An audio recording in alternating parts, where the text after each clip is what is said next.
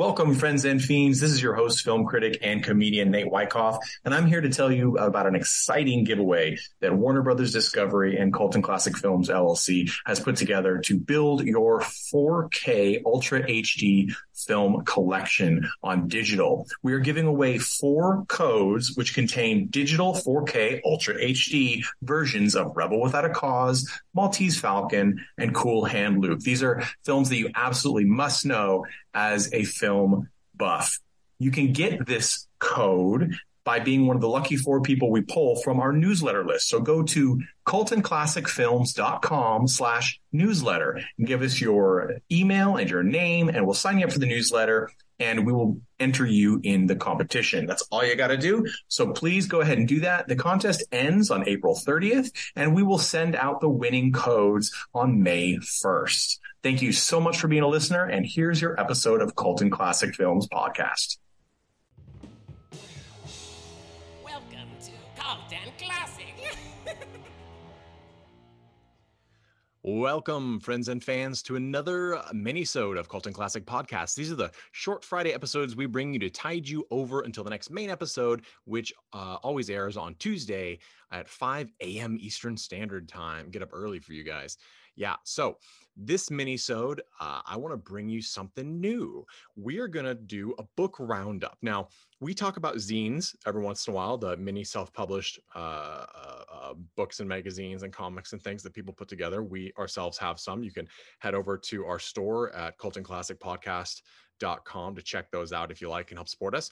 But these are actual published bound books that we're going to talk about today. And we've had some people reach out to us and send us the coolest stuff. And for those of you who are newer to our podcast, we don't do advertising that we don't believe in. So this isn't even really an advertisement. These are actually book reviews. But in this case, the 3 selections I have for you today are the ones that I enjoyed the most recently. And I cannot wait to share them with you. And I really think you guys should support them if you can. If they sound at all like they're up your alley, check them out or give them as gifts, because these are independent authors who are doing really great work. And these are 3 really cool, radically different, unique books to check out. So we'll get right into it. Of course, I'm your host, Nate Wyckoff, film critic and comedian.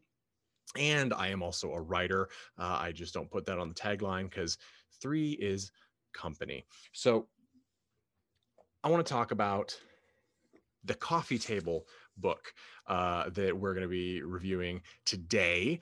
It is very, very cool. It was very nice of the author to send me an autographed copy. I'm going to hold up. If you're watching our video, you can see it here.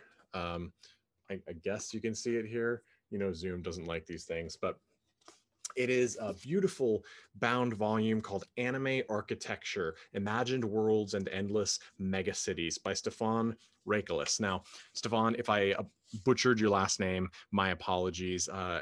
Regular listeners to the pod will know that I butcher everybody's names. Mary Jo Peel from Mystery Science Theater 3000 Riff Tracks railed me for it, and deservedly so.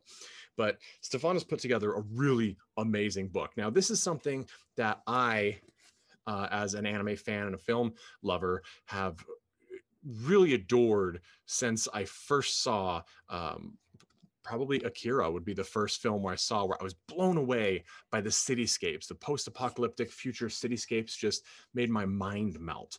And what Stefan has done here is he's put together a true scholarly work on the future cityscapes of many like iconic anime films from I believe it's 1988 through 2010. And he's focused on primarily pen and paper designed works, although there are some digitals in here as well. But let's just dig right into what is so special about the sort of cyberpunk dystopian future or idyllic futures that are portrayed in anime and have been sort of instrumental in designing what we as contemporary culture think of as the future. Right. So you've got films like Akira. I already mentioned that the crumbling highways and overpasses, the sky stretching buildings, the reds and grays, the almost hellish landscape of this slum world, essentially, is really brilliant in Akira, and Stefan's work talks about it in detail. Also, Patlabor 1 and 2, Ghost in a Shell, of course, Metropolis, and Innocence. Metropolis especially has been re-released several times recently in the US and is worth picking up for sure. Tekon Concrete, which is not only is it have a great background in sort of this mixture. I don't know why in my head I think of Fishing Village with the landscapes and architecture, but it just feels more culturally unique to me from an American Western Shores standpoint. And I thought that was fascinating. And then several iterations of the Evangelion series, Neon Genesis Evangelion, and so forth, are discussed in here. And there's lots of others. And of course, it has incredible illustrations. We're talking pencil sketches, designs, and pre-designs from these films, as well as many other things. What's really cool about this book, in addition to looking amazing, is the and not just the intellectual discussion about why things look the way they do and what they elicit in the audience and the viewer in the book.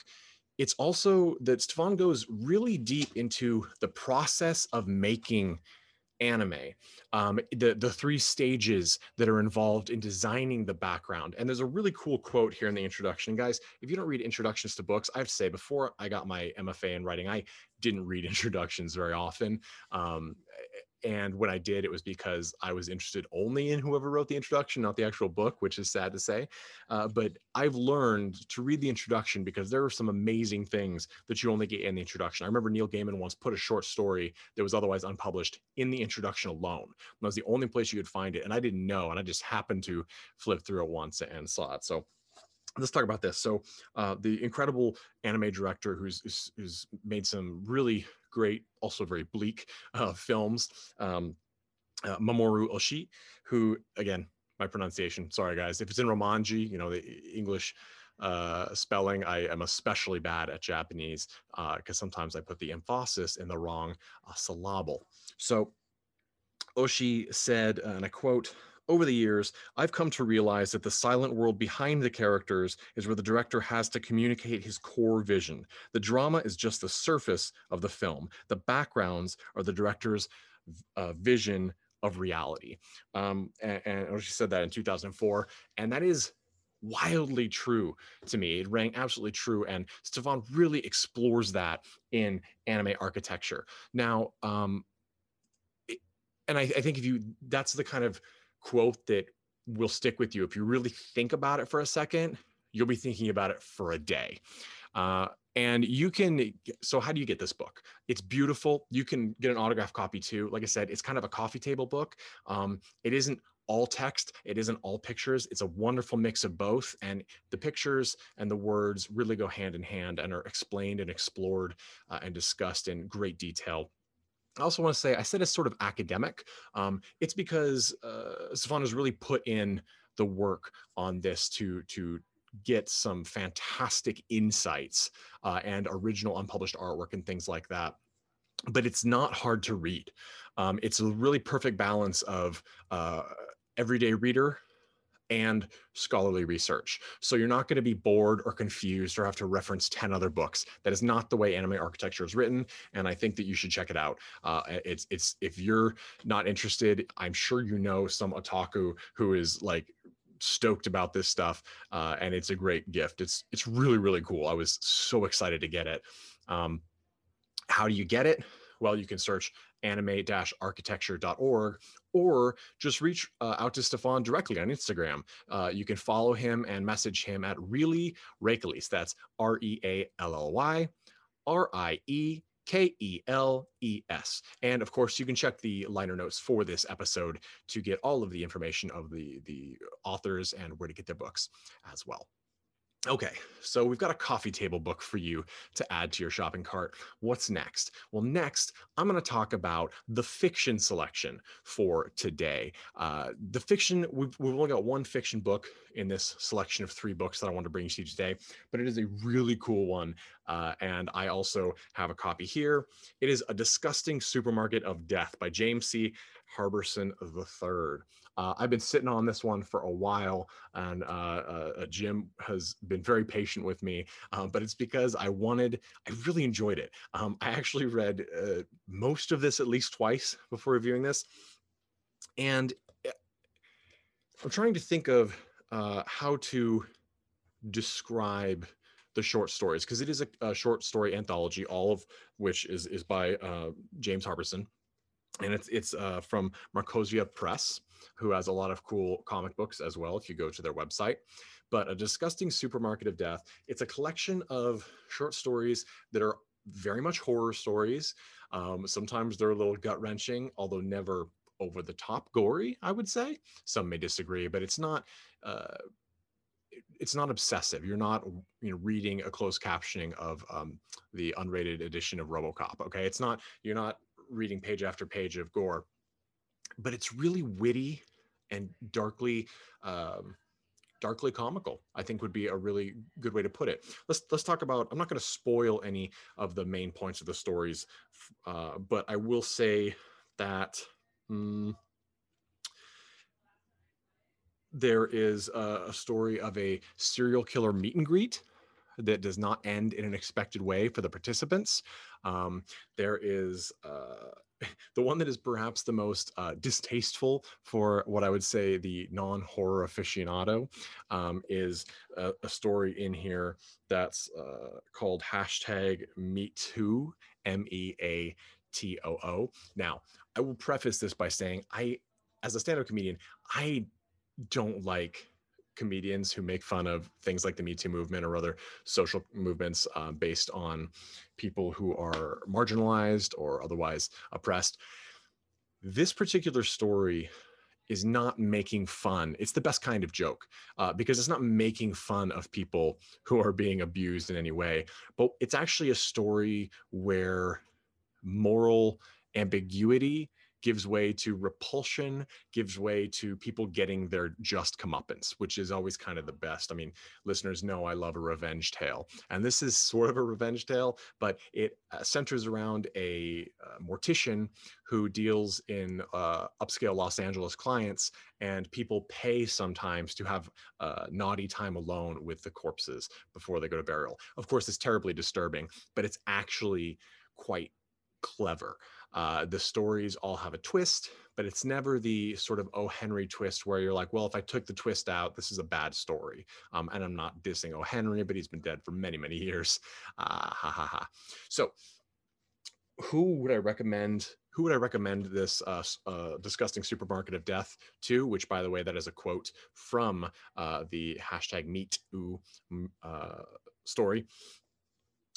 People who like a little bit of twisted humor. If you like dark comedies, then you're going to like this book. What's really great about it too is if you're the kind of person who doesn't read that often, the stories are very short, and I really like the way Marcosia and Jim did the table of contents. It actually doesn't have page numbers, which isn't really a deal breaker. It's not a super long book. It has page numbers, just not on the contents page. But the contents have the title of each short story and then a one-line synopsis, or it's not even a synopsis, sort of a tagline for that story. So, for example, the #MeToo says, a mortician is implicated in multiple murders while selling rich weirdos access to dead celebrities. So you actually can pick it up and treat it sort of like a reference book. Like, oh, you can read them out of order easily, and it's perfect for like a bus commute, or if you're waiting somewhere like a doctor's office. You're not going to pick it up again and be like, oh, I forgot all the characters. Your story's done in 10 pages. Okay. So these are really cool short stories. Like I said, they're very short. I don't think you might be a little like, ooh, but you'll also be highly entertained. And as I said, it's also not super graphic. It's not really explicit with either the violence or sex. So it's smart, is I guess what I'm getting at. It doesn't have to rely on the tropes that so often fall into small press publishing horror fiction. You know, I think if you write horror fiction, you've seen going on to many publishers and anthology publishers pages, they'll be like, know this, and they'll have a whole list of things that are all things that we've seen in writers groups and submissions and other people doing, like, oh, this is just a gore piece, how boring. This is just a shock volume, how boring. Wow, this is full of rape, and that's not okay, boring, bad. This does not have any of those. James C. Harbison III has done a great job writing an entertaining book that's easy to read, easy to pick up, and it's also it's a trade paperback. It's inexpensive. You can afford it, and you should read it. And if get it for somebody else. It's also got a really great cover, sort of a corpse male. I don't even know what you would call him, but he's in a tuxedo and he's got his face stitched up, but he's happy about it because he has a hot date. So check out A Disgusting Supermarket of Death from Marcosia Publishing by Jim Harbison. And where can you find Jim? You can find Jim at Stay Alive GN on Instagram. That's at Stay Alive GN, as in graphic novel. You can also, of course, find his books at as I said, the Marcosia website. That's MARKOSIA. But again, guys, I recommend reaching out to the authors directly via Instagram, if you have Instagram or otherwise, to get these books. Because as a writer, oftentimes we live in isolation, and we don't, especially during COVID times where we can't do signings and things like that. We live in isolation from our fan base and our readership, and it makes it hard to create. Same thing for a comedian. It's a one-way channel. We put stuff out there and we never know what happens. So reach out to them, ask them where you can find their book, tell them if you like it. It's a really great thing.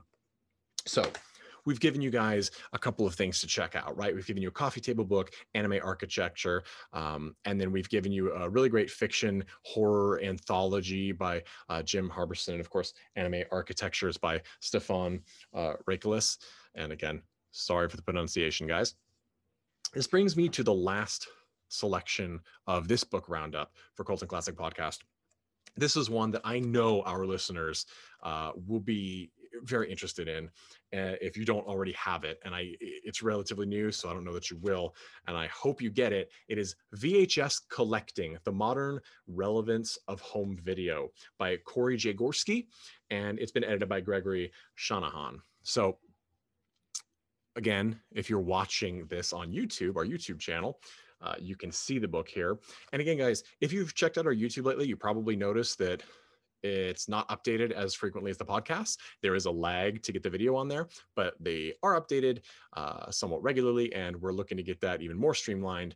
But check them out. It's fun. You can see our smiling faces. You can be like, oh God, that's what he looks like. No wonder he does a podcast, all that fun stuff.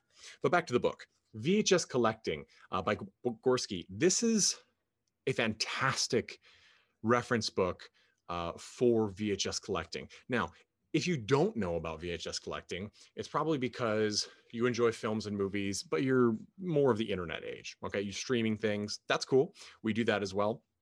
But what's so great about VHS?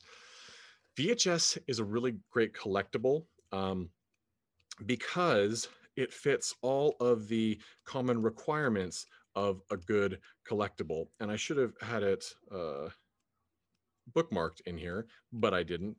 But Gorski outlines why it's a good collectible. And I have a couple of my own to add to this, but this is what he says. And this isn't, I believe, just Gorski. There's other people who have said this, but he summarized it very nicely. To be really collectible, things generally have to be desired, diversified, scarce, and affordable. Okay. What does that all mean? Desired. Well, people have to like it. Okay. If you're listening to this podcast, you like movies. All right. So we've got that down. VHS tapes are movies generally. Diversified. There has to be a lot of different ones. If something is all the other things, but there's only 2 different versions, like say 2 volumes of a book, and that's all there ever was, it's not that collectible because everybody's going to have them. There's only 2 of them.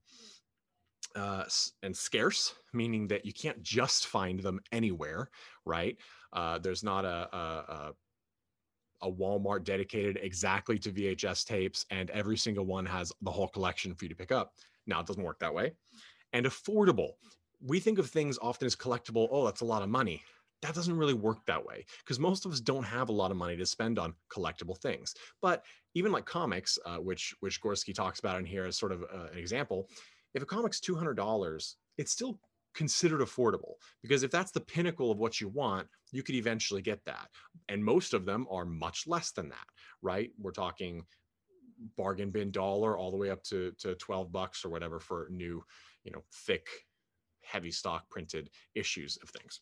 So diversified, desired, scarce, and affordable. VHS are all of those things. Well, you might be saying, where do you find VHS tapes? If you don't go thrift store shopping all the time like I do, then you wouldn't know. But thrift stores are the way to go. Also, I mean, the pandemic has destroyed the remaining video rental stores, but there are still a few out there in certain parts of the country and worldwide, and you can find VHSs there occasionally, even more rarely. Obviously, DVDs were better for video rental stores because they don't degrade. The boxes are covered in plastic. A lot of VHS tapes weren't clamshells. They were just the cardboard slipcases or big boxes. But anyway, so that's why VHS is great at collecting. Okay. My addition to that is that a lot of VHS films are one of two things, especially in the horror realm, which is the most collectible.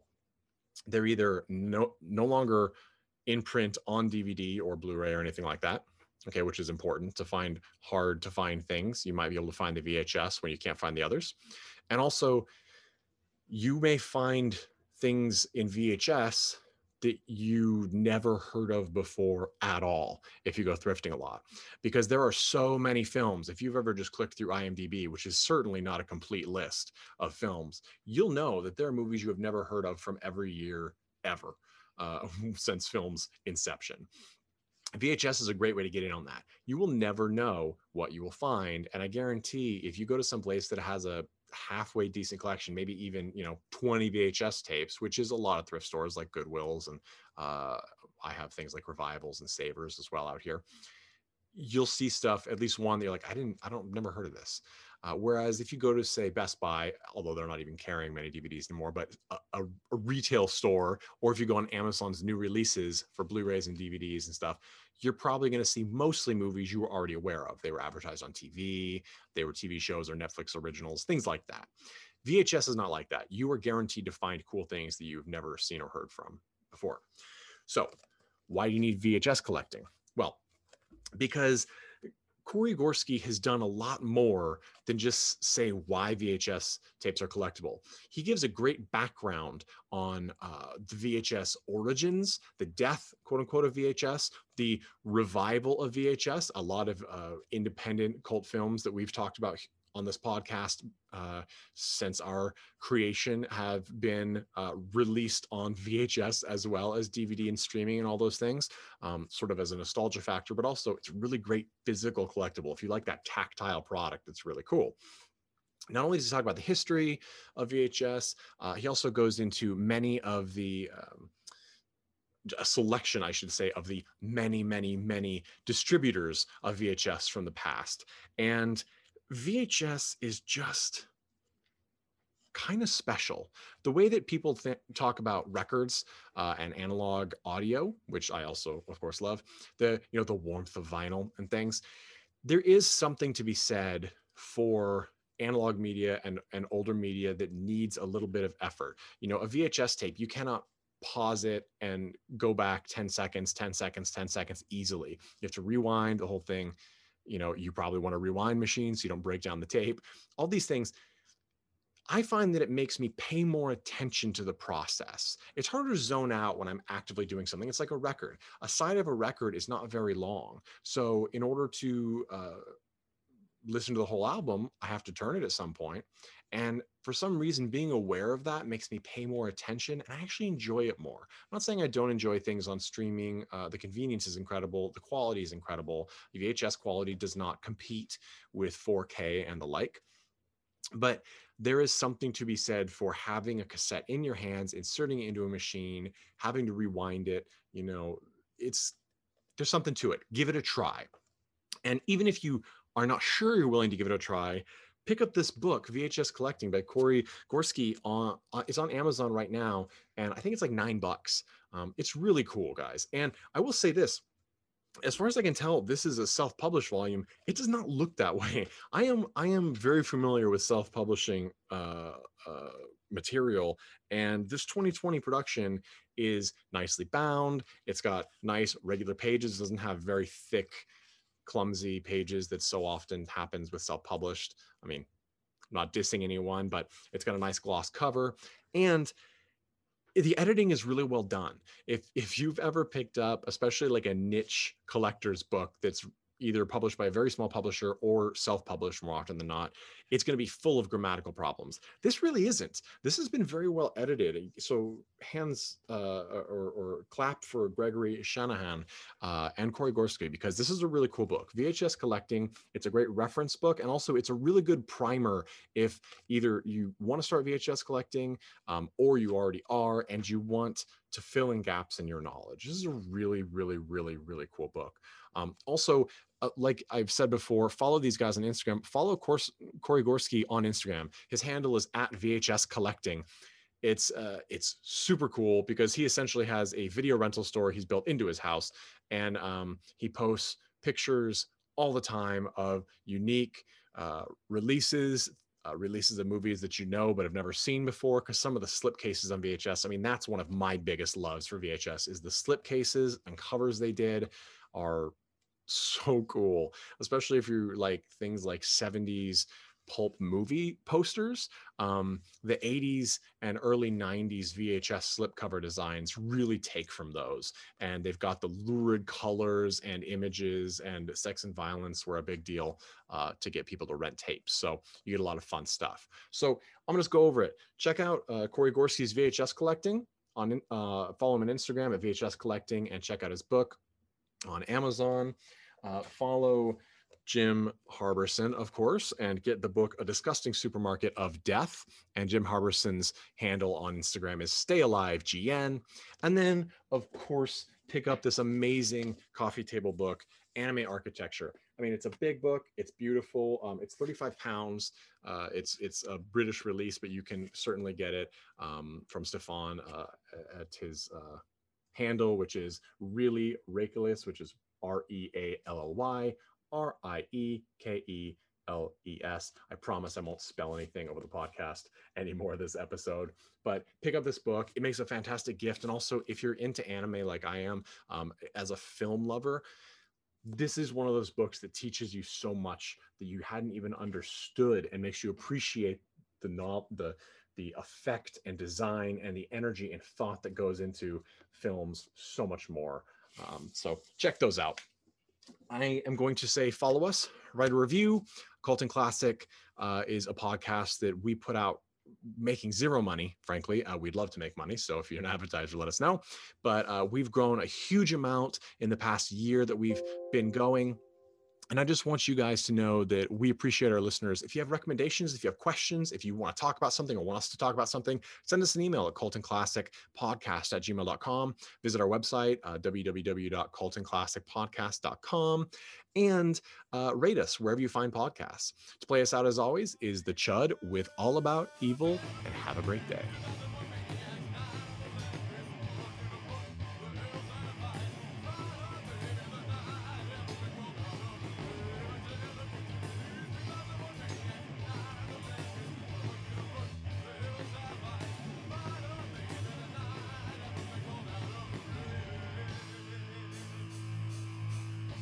Hey everyone, thanks for listening to Cult and Classic Podcast. This podcast is important to me, but what's more important are the rights, privileges, and freedom from violence of everyone in this country and in this world. And that means supporting Black Lives Matter. If you'd like to make a donation, please go ahead and visit cultandclassicpodcast.com, where we have a list of places you can donate and help out. And please stay safe.